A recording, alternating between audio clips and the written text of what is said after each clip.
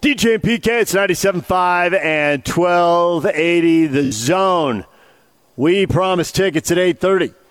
Utah, Arizona State, Saturday night, 8 o'clock. You could watch on ESPN, or you could go to the game if you're caller number 12 right now. 855-340-ZONE. 855-340-ZONE. Jake Hatch is standing by, ready to give caller number 12 the tickets. 855-340-ZONE. All right, time to bring in Jordan Simone right now. He is Arizona State's football radio analyst. He joins us on the Smart Rain guest line. Utah will be in a drought next summer. Smart Rain knows that the 2022 budget planning for most businesses is coming soon. Take advantage of the Save Now, Pay Later promotion and do your part by saving water while saving money. Check out Best of State Award winner Smart Rain at smartrain.net. Jordan, good morning. Good morning, guys. Happy to be on the show with you. Happy to have you here, and we are hoping you can enlighten us because we do not know what to expect in a game that Vegas has labeled a pick'em. What do you expect? Yeah. Man, anytime there's a home pick'em game, I think you lean towards the team that's visiting.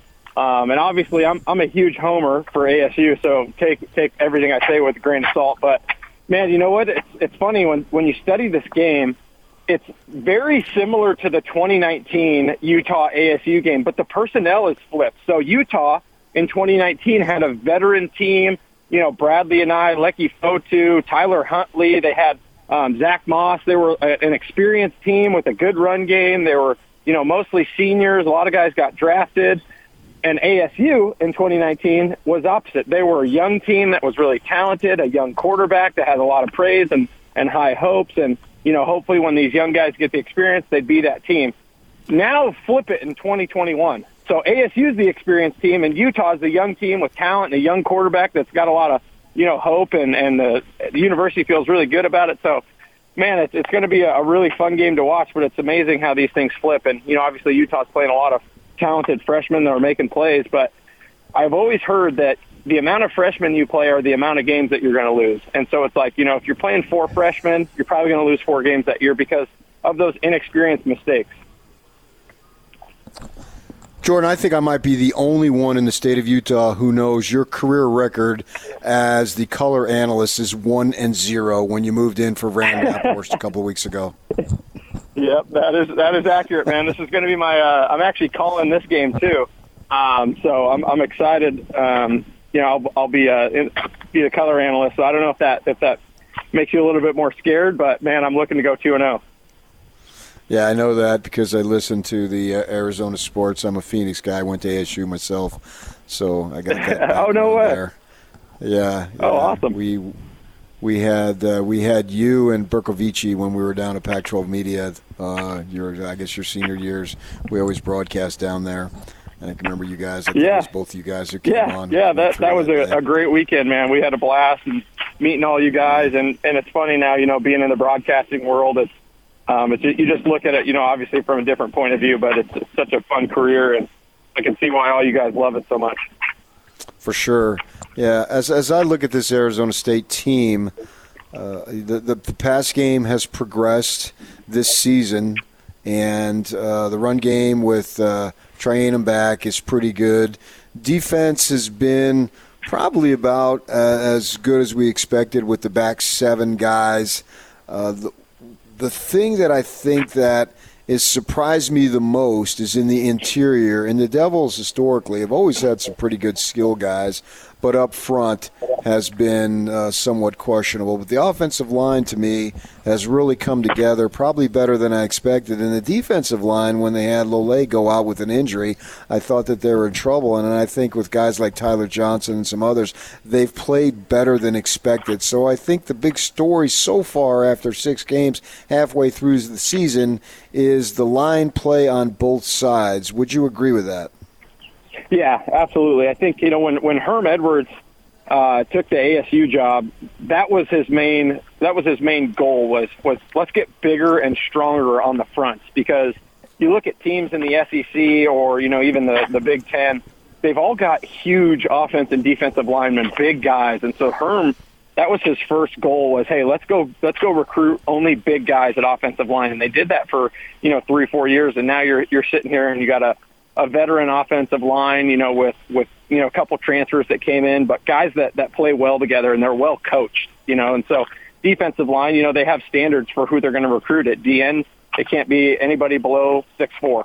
At D tackle, it can't be anybody below 6'3", 280. So they have these measurables that they go for when they recruit, and that's turned into what you see now is this defensive line unit that's done a good job of getting after the passer. And Tyler Johnson won a couple awards last week in not only the Pac-12 but nationally. So they've got the guys, they've got the skill and experience. Now it's just rubber meet the road, and you got to go make plays. So then at tight end, they don't want anybody below 6'7"? You would think, but I think they're a little bit loose there. I don't think they'd be mad with somebody who's 6'4" or 6'6". I bring it up because Curtis Hodge is at 6'8", and I know Gronk's an Arizona guy, but, he's a beast, averaging over 21 yards per catch. That's a massive number for anyone, let alone a tight end. Yeah, and it's probably even more. He's had 3 or 4 long passes called back. A couple against BYU, a couple 2 weeks ago. So he's had even longer passes that got called back and touchdowns. And he's been a guy that I've been really impressed with. He stepped up big for ASU. They needed a pass-catching tight end. And our offensive coordinator, Zach Hill, comes from a very traditional offensive style where they want to use tight ends in the pass game and blocking, and he's done a good job of blocking as well, which you got to do behind a run game with 2 really talented running backs. Do you know the status of Fields and Lucas in the defensive backfield? Because I know that they got hurt, and that could be a blow. Yeah, I think they're hopeful that they're going to come back. I've heard that they've been practicing lightly. I don't know the extent of their injuries, but I do know that they're trying to get those guys back, as best they can. Obviously, they're two major pieces of that secondary, and if they're not playing, then it's going to be trouble. But the good thing about this ASU team is that they've developed this next man up mentality, and I don't just say that. They have depth. They have depth. When they lost Jermaine Lole, they have guys that can step in, and Shannon Foreman that's played there for 2-3 years as well. DJ Davidson. They've got the ability to rotate guys in, and it's the same with the secondary. Evan Fields didn't play against UCLA, and Juwan Markham steps in and plays a hell of a game, and didn't let any deep balls up and didn't make any crucial errors. So they've got the guys to be able to step in and fill if these senior guys get hurt, and I think that's the mark of a really good team, a championship caliber team. So next man up sounds good, and every coach says it, but is it really next man up if Jaden Daniels goes down? And I look at his 55 rushing attempts and think, man, is he getting hit a lot, or does he get out of bounds? Obviously, he scored against Stanford. Does he get out of bounds? Is he scrambling on his own? Are they designing this? Next man up mentality does not apply to Jaden Daniels. Let me make that very clear. No, we cannot have Jaden Daniels go down to if it's a significant drop-off, and that's no disrespect to his backup. It's the amount of respect I have for Jaden Daniels. But he does such a good job of getting down and not taking contact, of not taking too many hits. If you watch Dorian Thompson-Robinson from UCLA, he takes a lot of bad hits, and he hurt his shoulder against Stanford a couple weeks ago, so he wasn't running as smart, whereas Jaden, since he's a freshman, he's always had this unique ability to get down when there's about to be contact, know when the journey's over, is what Herm Edwards likes to say. And so he does a great job of doing that, getting out of bounds, taking what the defense gives him. And so a lot of those runs are scrambles, especially in the beginning of the year, because he didn't look comfortable sitting in the pocket. But as the games have come and gone, he's gotten more comfortable sitting in the pocket, trusting his offensive line, because I'm sure when he watches on film, he's going, man, I'm breaking down the pocket, and I don't even need to. So he does a great job. He's always been wise beyond his years in that aspect of the game. The Devils had a 4th and 1 inside the red zone the other night against Stanford. They go for it. They don't get it. They later had like a 30-yard field goal, and Zendejas pushes it. He was their kicker. Then he wasn't their kicker. Now he is their kicker. Kickers have left. Punters have left. How much concern is there as far as special teams go and scoring points for the Sun Devils? Man, special teams has been a big issue for them. I think they played their best game on special teams probably last week, and I mean that in just they didn't turn the football. They didn't have a bad penalty or turn the football over. So definitely a better game. And their special teams coach, Sean Slocum, comes from the NFL. He was actually my special teams coach when I was at ASU. He's an awesome coach. He's a great guy, and I know he'll get those guys right. As far as the guys that have left and come back, Zendejas, put his name into the NFL and then found out that he wasn't going to be, drafted or picked up. And so now there's that new rule where he can come back to school. I believe that's what happened. Don't quote me on it. And then our punter left because he didn't want to get the vaccine. They were not making it mandatory, but mandatory here at Arizona State. So he didn't want to get the vaccine, and so he chose to transfer to Oklahoma. And we wish him the best. He was a stud. But our new punter is solid as well. I mean, he's money, dropping the ball inside the 10-yard line. So we got a good group, and they've gotten better, every game. So as long as you're talking special teams, Ute fans flinch a little bit because they gave up 2 kickoff returns for touchdowns in consecutive weeks. Kyle Whittingham commented how ridiculous that was, and they have tightened up the act. So maybe the problem is fixed, but how good is the kick return game? Well, DJ Taylor is a guy that in the beginning of the year you would talk about potentially being, an All-American punt returner and kick returner. But he made 2 crucial mistakes, one against UCLA, and there was another one in the game. But sometimes, when you get that swag about you and that confidence, you try to do too much, and that's exactly what he did. He tried to, catch the ball off a bounce, and it hit him, and it went right into the UCLA guy's hand with 3 seconds left in the first half, and they kicked the field goal. And so it's stuff like that our coaches are just like, man, we can't have that. That's unacceptable.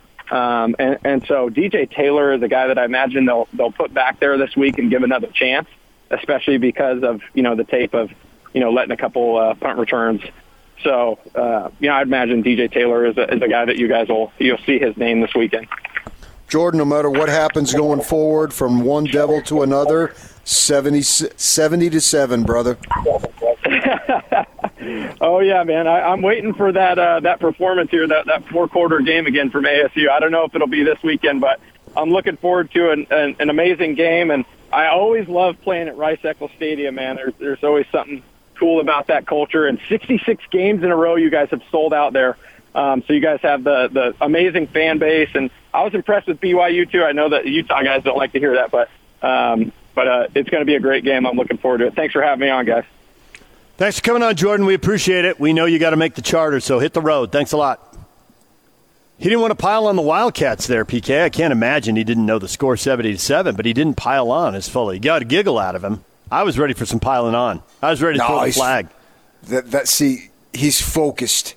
That's what it is. Recent ex-player, so he's still got the entire player mentality because it's not that long ago that he played. And so his focus is on. He understands the magnitude of this game. This is a fun game. This is what you play for, all that cliche crap here.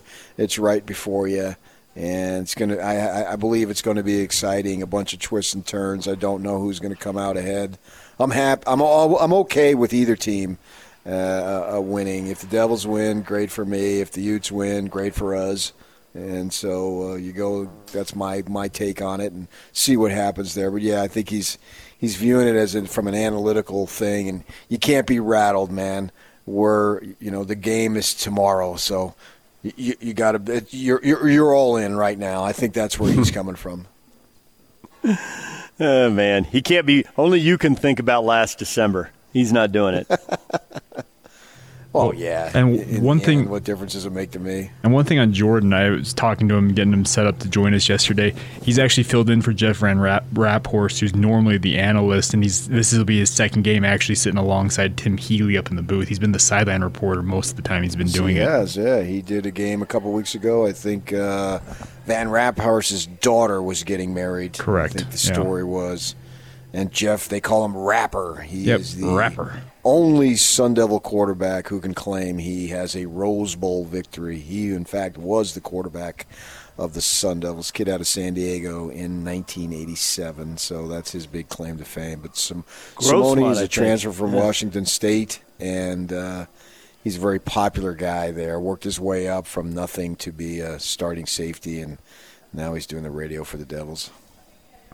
DJ and PK Football Fridays are presented by Stonehaven Dental. At Stonehaven Dental, they say yes. Yes to free exams and x-rays for new patients and flexible appointments. Say yes to great dental care. Visit stonehavendental.com to schedule an appointment. All right, PK, we got an update on the Grayson Allen jersey, and you are going to love this.